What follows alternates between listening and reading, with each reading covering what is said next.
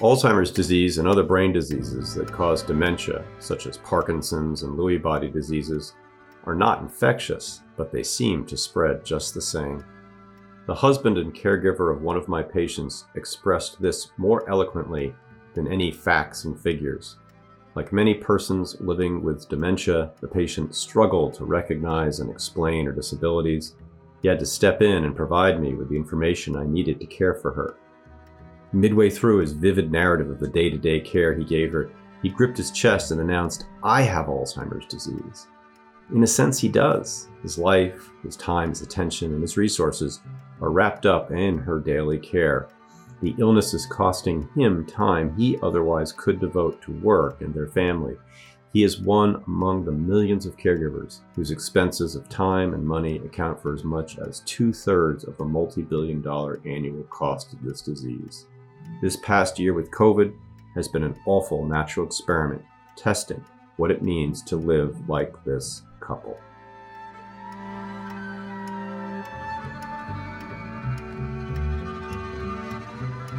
That was Jason Karlawish, co-director of the Penn Memory Center, reading from his recent First Opinion titled The Long, Exhausting Reach of Dementia Care.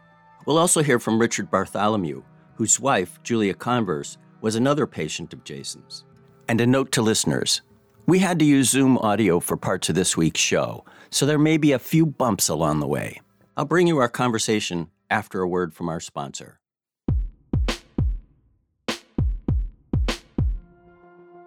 At Cytiva, our mission is to advance and accelerate therapeutics. Our customers undertake life-saving activities from biological research to developing vaccines, biologic drugs, and novel cell and gene therapies. Our job is to supply the tools and services they need to work better, faster, and safer. Learn more about Cytiva at cytiva.com. That's CYTIVA.com.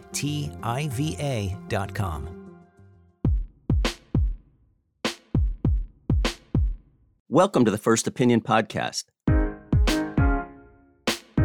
I'm Pat Scarrett, editor of First Opinion, stats platform for articles written by biotech insiders, healthcare providers, researchers, and others with interesting or illuminating or provocative perspectives to share about the life sciences writ large. Welcome to the podcast, Jason and Richard. It's great to be here. Thank you. Thank you both for taking the time to talk with me. There are so many ways to begin a conversation about dementia and caregiving. Jason, let me start with you. You've worked with hundreds, but probably thousands of people with Alzheimer's disease and other types of dementia and their families. What's the main thing they want to know at first? In the beginning, what's causing the memory problem? And then once they find out that the cause is a neurodegenerative disease, such as Alzheimer's disease, what to expect in the future. We once systematically surveyed all the folks who came to our practice just to find out what you want to talk about. And a whole list of topics, 3/4 of them picked what to expect in the future. Richard, how did you and your wife feel when you started down this road? Well, she was having some memory problems at work.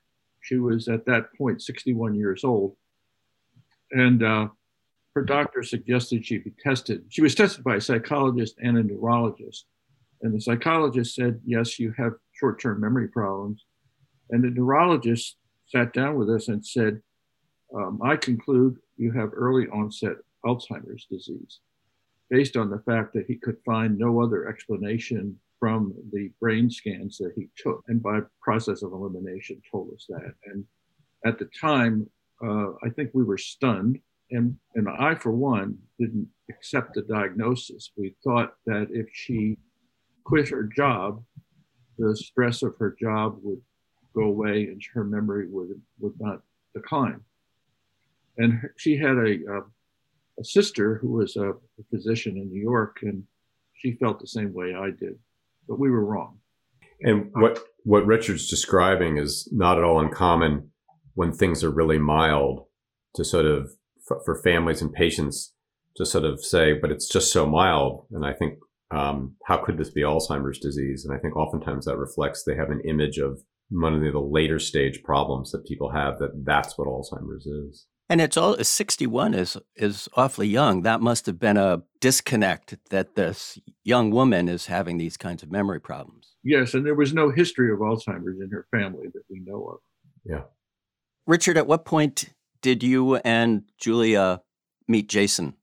She was diagnosed in October of 2007, and I think our first appointment with Dr. Karlawish was in early 2017, almost 9 plus years later. And during that time, we went through 2 phase 2 drug trials that were unsuccessful. And in order to qualify for those trials, you can't have very severe symptoms. You've got to be in the early stages of the disease. But over a period of time, she declined. And by the time we had finished the second drug trial, her condition had worsened to the point where she was no longer eligible for a trial. And it was also clear to both of us, I think, that we needed expert help, someone who was a doctor experienced with Alzheimer's. And we had been doing a drug trial at the Penn Memory Center. So we were able to get an appointment with Dr. Karlawish. And how did he help you along? Well, he was able to assess where she was in the process of the disease. And most of the help that doctors can give is advice to the caregiver. There's not much at this point, if anything, that they can do to help the person with the Alzheimer's disease. But it was tremendously helpful to me to understand as best we could what to expect. But I always say as a caregiver that one of the problems with Alzheimer's is that the disease is always one step ahead of the caregiver. Oh, that's interesting. Yeah, it's interesting you say that, Richard, because you're right. You're right. You are right concretely that a lot of my doctoring was you, and yet there's this kind of transitive property of identity, namely by talking to you and working with you, I was working with her. And in that sense, there's sort of this interconnectedness between the two of you that frankly, I'm doctoring too.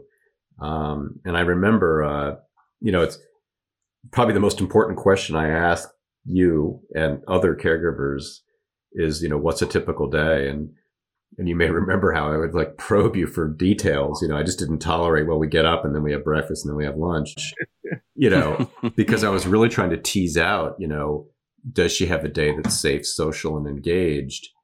And, I'm very cognizant, of course, that much of that, particularly you're right. I met Miss Converse when she was in the moderate stage of the disease, moderate stage of dementia.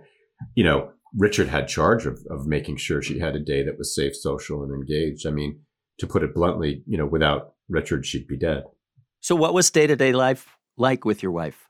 Well, it evolved very gradually over a period of years. She lived after the diagnosis for 12 and a half years. Which was more than a third of our married life. I continued to work for 3 years after her diagnosis, but I knew that I would have to retire eventually to take care of her. And she never wanted to go into a nursing home or a memory care unit. So I was committed to keeping her at home, which fortunately I was able to do, particularly in light of what happened with COVID. As I said, things evolve very, very slowly, very gradually, and over time, major problems start to occur. I would say, and this is not, Dr. Karlawish can confirm this, but the typical problems that we experienced that are typical to other Alzheimer's patients were she lost the ability to read fairly early on, which meant no email and so forth. Boredom was a big issue. Wandering became a big issue. One of the major hurdles to get over is to get patients with Alzheimer's to stop driving, to agree to stop driving. And later in the disease, there are other issues that come up, such as hallucinations and living. She lived in a fantasy world toward the end. She talked to herself in the mirror quite frequently, had very intense conversations sometimes. Sometimes they were pleasant and happy, and other times they were quite the opposite. What you're describing sounds a lot like the person who isn't you that Jason read about in the very beginning. His life, his time, his attention, and his resources are wrapped up in her daily care. Yeah, and that's what the caregiver who told that to me also was a husband caring for his wife, and I remember when he said it to me, and as I recount it in the essay, it says also in my book, The Problem of Alzheimer's, because it's just such a resonant story that really just the wisdom of someone living with the disease. I think as I listened to Richard recounting events, I think one very important event that Richard recounted there that gets to this issue of how he, in some sense, had Alzheimer's is he had to stop work 3 years into her disease. You know, I think it's probably safe to say, Richard, you would have continued working, you know, but for that. And, you know, if you think about that, that is the entry into the economic cost of this disease to America, namely family members either leaving the workforce or reducing their workforce participation or not advancing in the workforce like they could have, because the job, and it's a brutal term to use, but caregiving has an aspect that is work. The labor of caregiving falls on them, you know, and this is why families don't have as much money as they would have needed, can't spend money on other things like the education of children, have less for retirement, aren't paying as much into Social Security, etc. So that's, if you take Richard Bartholomew and multiply him across the 11, 12, however many millions of caregivers, that's the $3 billion cost of this disease to America. It's quite amazing. I think that general point is important. I would say that in my instance, it wasn't necessarily the case because I was a partner in an architectural firm, and the partners agreement mandated that we start ownership transition the year that we turned 65, and it was a 5-year process. So the year I turned 70, I was no longer a partner in the firm. I could have stayed on as a consultant or an employee, but it was a time that also coincided with the economic recession, and it was a combination of events that resulted in my retirement. But what Dr. Karlowich is saying is a very important general point. Especially for the adult children, which are the majority of caregivers for persons living with dementia. No offense, Richard, whatsoever, but a spouse who is a male caregiver is very unusual unless they're a spouse. And because women live longer than men, most caregivers are a woman. They're either a spouse, female spouse, or they're an adult child, a daughter. And the daughters in my clinic will tell just the kind of stories I've told, you know, stepping away from the workforce, dialing it down, etc., knowing they're not advancing like they used to. And so, you know, in that sense, it's a disease that really ramifies into the lives of America's women. A friend of mine whose husband had Alzheimer's died a few months ago from COVID. I remember her telling me after he died that she felt that she had lost him years ago when he could no longer recognize her, really. Was there a point before Julia's death that you felt you had lost her, Richard?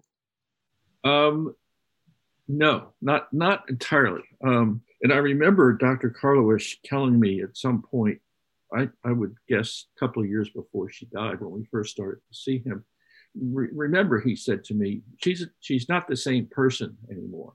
In many ways, she was the same person. Her personality deep down inside was the same, despite her declining abilities and her loss of memory. Yeah. Richard, you taught me that, actually. So I've always been pleased at how you've brought that back. I did say that, and I used to say that pretty commonly, and I'm less likely to say that now. How come? Especially with Miss Converse, I recognized how there were these aspects of her, of Julia, as you call her, that were there even far into her disease, albeit times when where was Julia was a question, especially when she would talk to mirrors and her reflection. But I remember the last time I saw her, not terribly long before she then entered in the terminal stage, and it was COVID and I couldn't see her. But I remember how she was getting agitated in the clinic at the memory center, and I was able to redirect and reassure. I felt like I was back at, she was a museum curator, and I felt like I was back at the museum with her in terms of the way she connected with me. And so I understand what Richard's saying, and I've been more sensitive to that in the last several years. In your first opinion, Jason, you drew a parallel between dementia and COVID-19. Can you describe that? Well, what impresses me about COVID-19 is it's been this awful natural experiment in like a disease that reverberates through society. Certainly there is the suffering of individuals who were infected with COVID, and either, have long COVID or for a period of time, at least certainly were quite ill. And sadly, into now triple digits, over 500,000 have died. So there's that.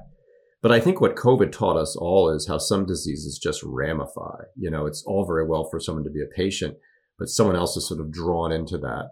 And it wasn't just because people were taken up with caregiving roles for someone living with COVID for some period of time, having to care for them. But in some sense, the losses of the social supports that sort of make our lives possible, the infrastructure of caring in America, schools, gyms, places to go, society, we're all shut down.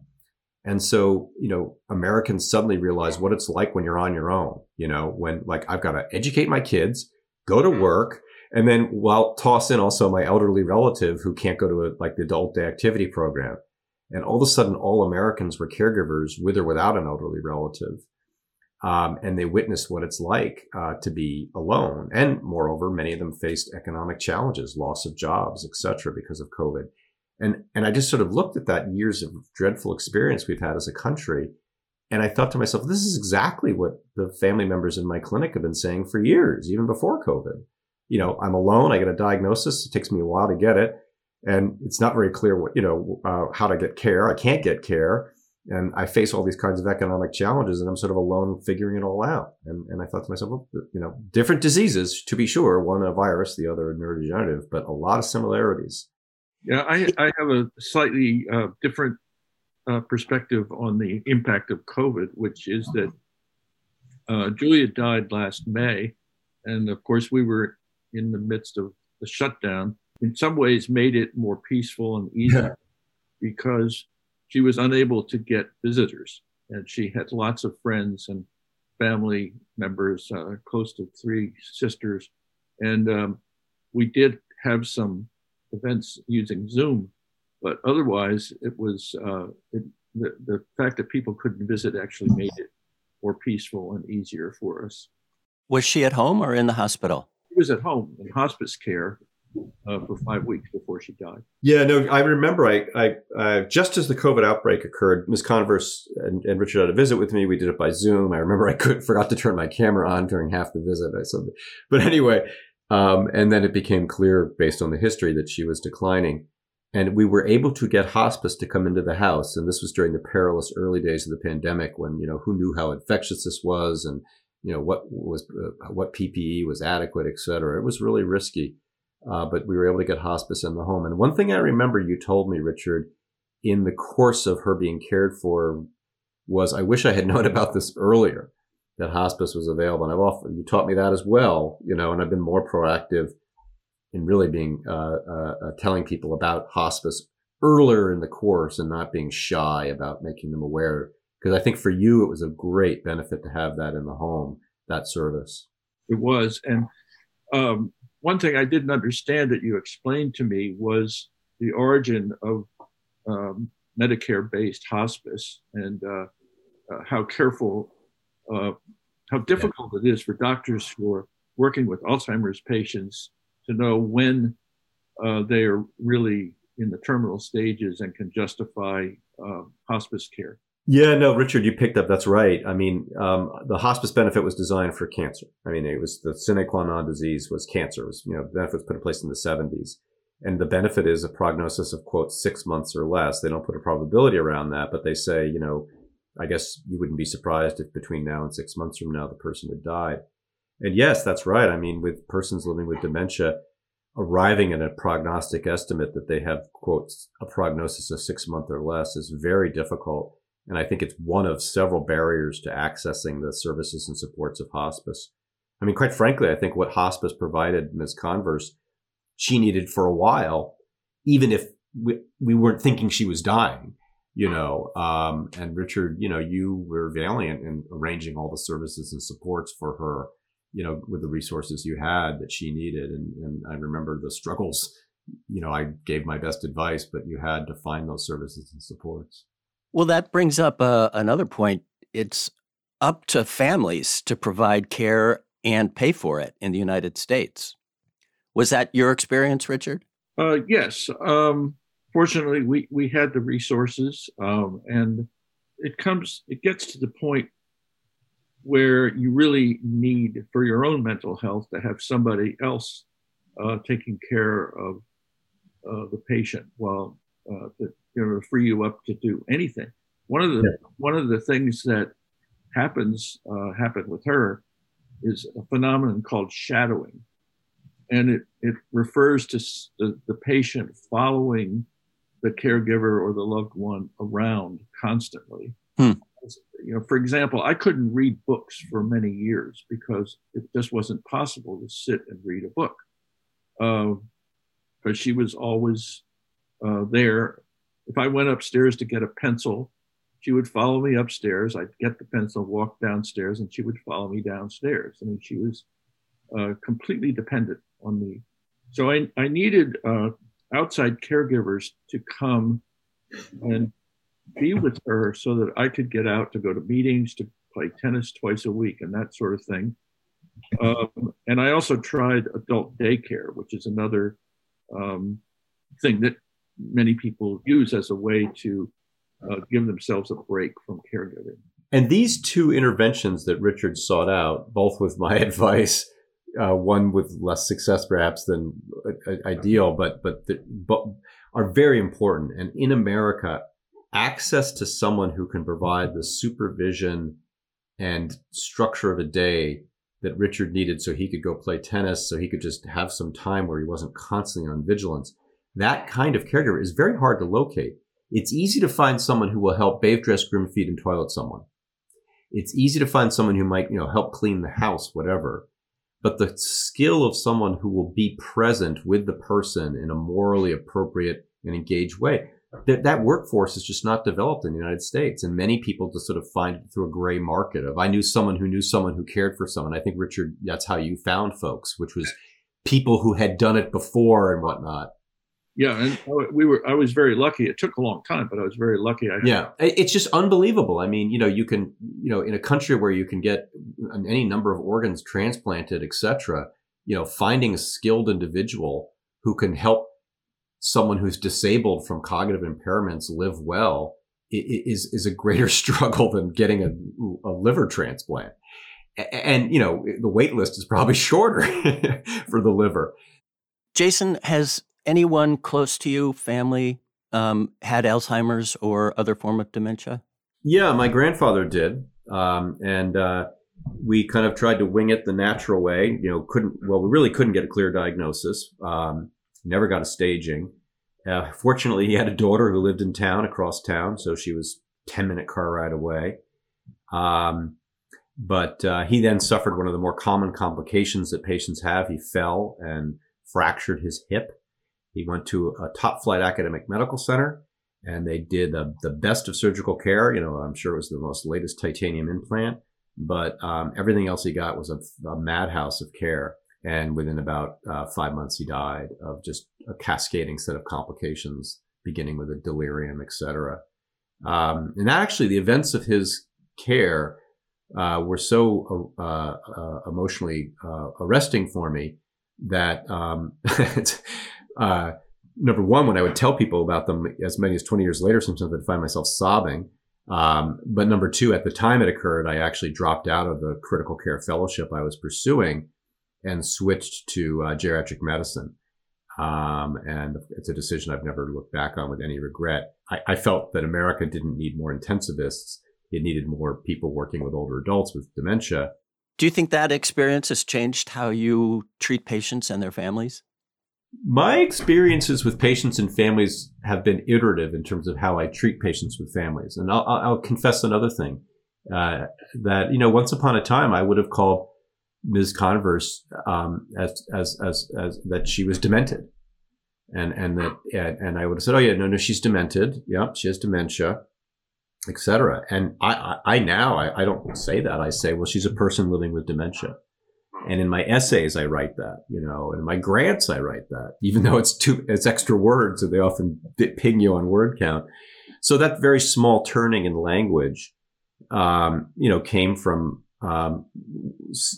being with and listening to patients and family members experiencing the stigmas that surrounded the labels of dementia and Alzheimer's disease.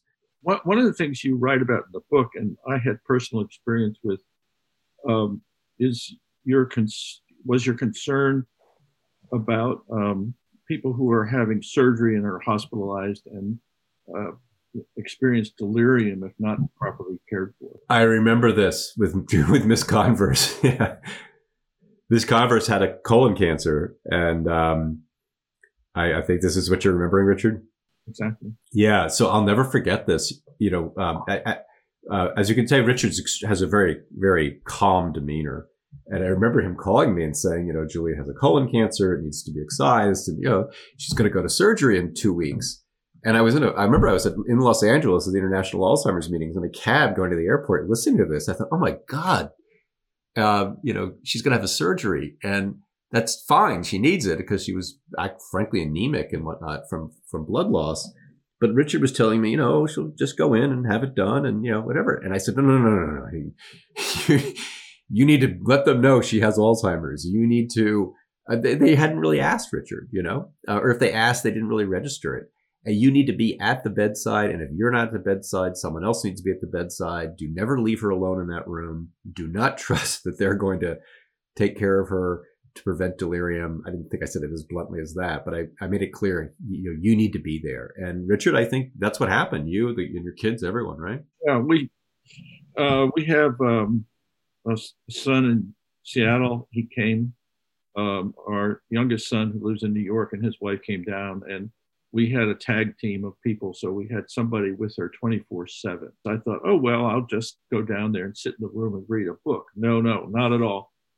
She was trying to rip the IVs out of her arm, and she was agitated and so forth and so on. So the nurses, who were wonderful, and I kind of tag teamed to kind of keep her calm and keep her in good shape. She was actually only hospitalized for 2 days after the surgery before she was allowed to come home. And I don't mean to be hysterical, but if Richard and his children hadn't been there, given what he just described, the agitation, that hospitalization would have lasted 2 weeks. And I don't know if she would have gotten home from that. She probably would have gone to a skilled rehab, and then the cycle of decline would have occurred and whatnot. And this is this really important lesson, which is the role of the caregiver as an essential caregiver. And again, back to COVID. I mean, one thing that COVID taught us is some visitors are just visitors at hospital or visitors in long-term care, meaning they're showing up with a newspaper and a box of chocolates to say hi, and then they're gone. But some visitors are essential caregivers. And, what Richard narrated with Ms. Converse was just that she was agitated, but he was there. He was able to redirect her. She could, recognize him and his voice, calm down a bit, etc. And that's why she didn't develop a cascading delirium. That's why she only needed to stay for 2 days and was able to leave the hospital. So everybody benefited.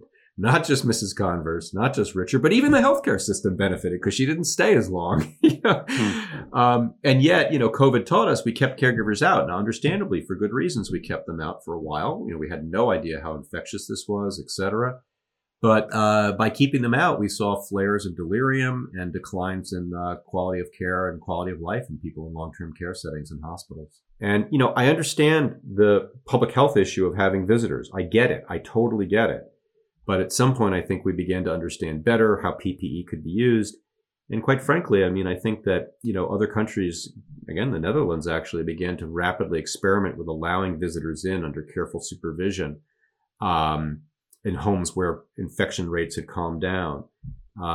So, I think if there's one lesson from COVID, another lesson, if you will, from COVID, is that not all visitors are just visitors. So I think going forward, the American healthcare system will recognize the role of essential caregivers in the inpatient setting and in the long-term care setting, that they need to be given access and accommodation and be respected as part of the care team. You end your first opinion essay by saying social insurance for long-term care isn't going to take away our freedom and prosperity. Dementia is. What kinds of things do you think the U.S. could or should do? Well, first of all, in 1965, when the Medicare statute was signed into law by President Lyndon Johnson, among the list of things that are explicitly prohibited from being reimbursed in between cosmetic surgery and I think dentures is, quote, custodial care, which was a crude way of saying long-term care services and supports. An awful term because it implies the individual's a building and needs a janitor. So there is no national system like Medicare for long-term care services and supports. There's Medicaid if you're sufficiently poor, which has its own problems of a wait list because of under-resource.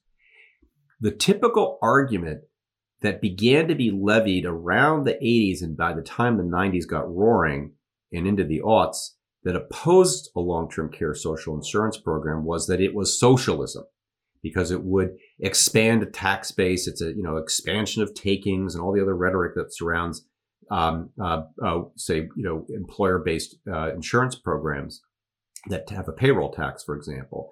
And that's the standard argument you actually hear from one side of the aisle, which is an expansion of social insurance programs is, quote, socialism.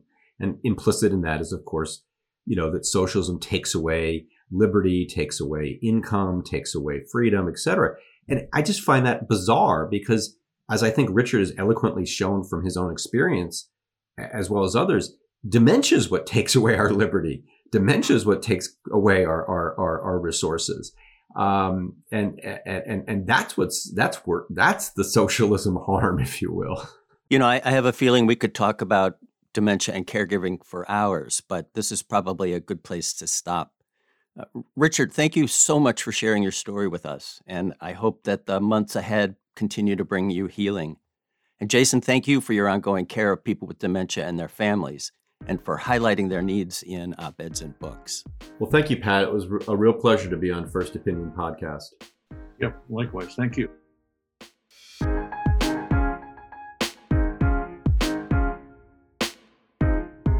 Thank you for listening to the First Opinion Podcast. It's produced by Teresa Gaffney. Our senior producers are Alyssa Ambrose and Hyacinth Empanato. Our executive producer is Rick Burke. I'd love to hear from listeners. Let me know which First Opinion contributors you'd like to hear on the show or what topics the podcast should take on. You can do that by sending an email to first.opinion@statnews.com, and please put podcast in the subject line. And if you have a minute, please leave a review or rating on whichever platform you use to get your podcasts. That's it for now. Be well during this strange and uncertain time.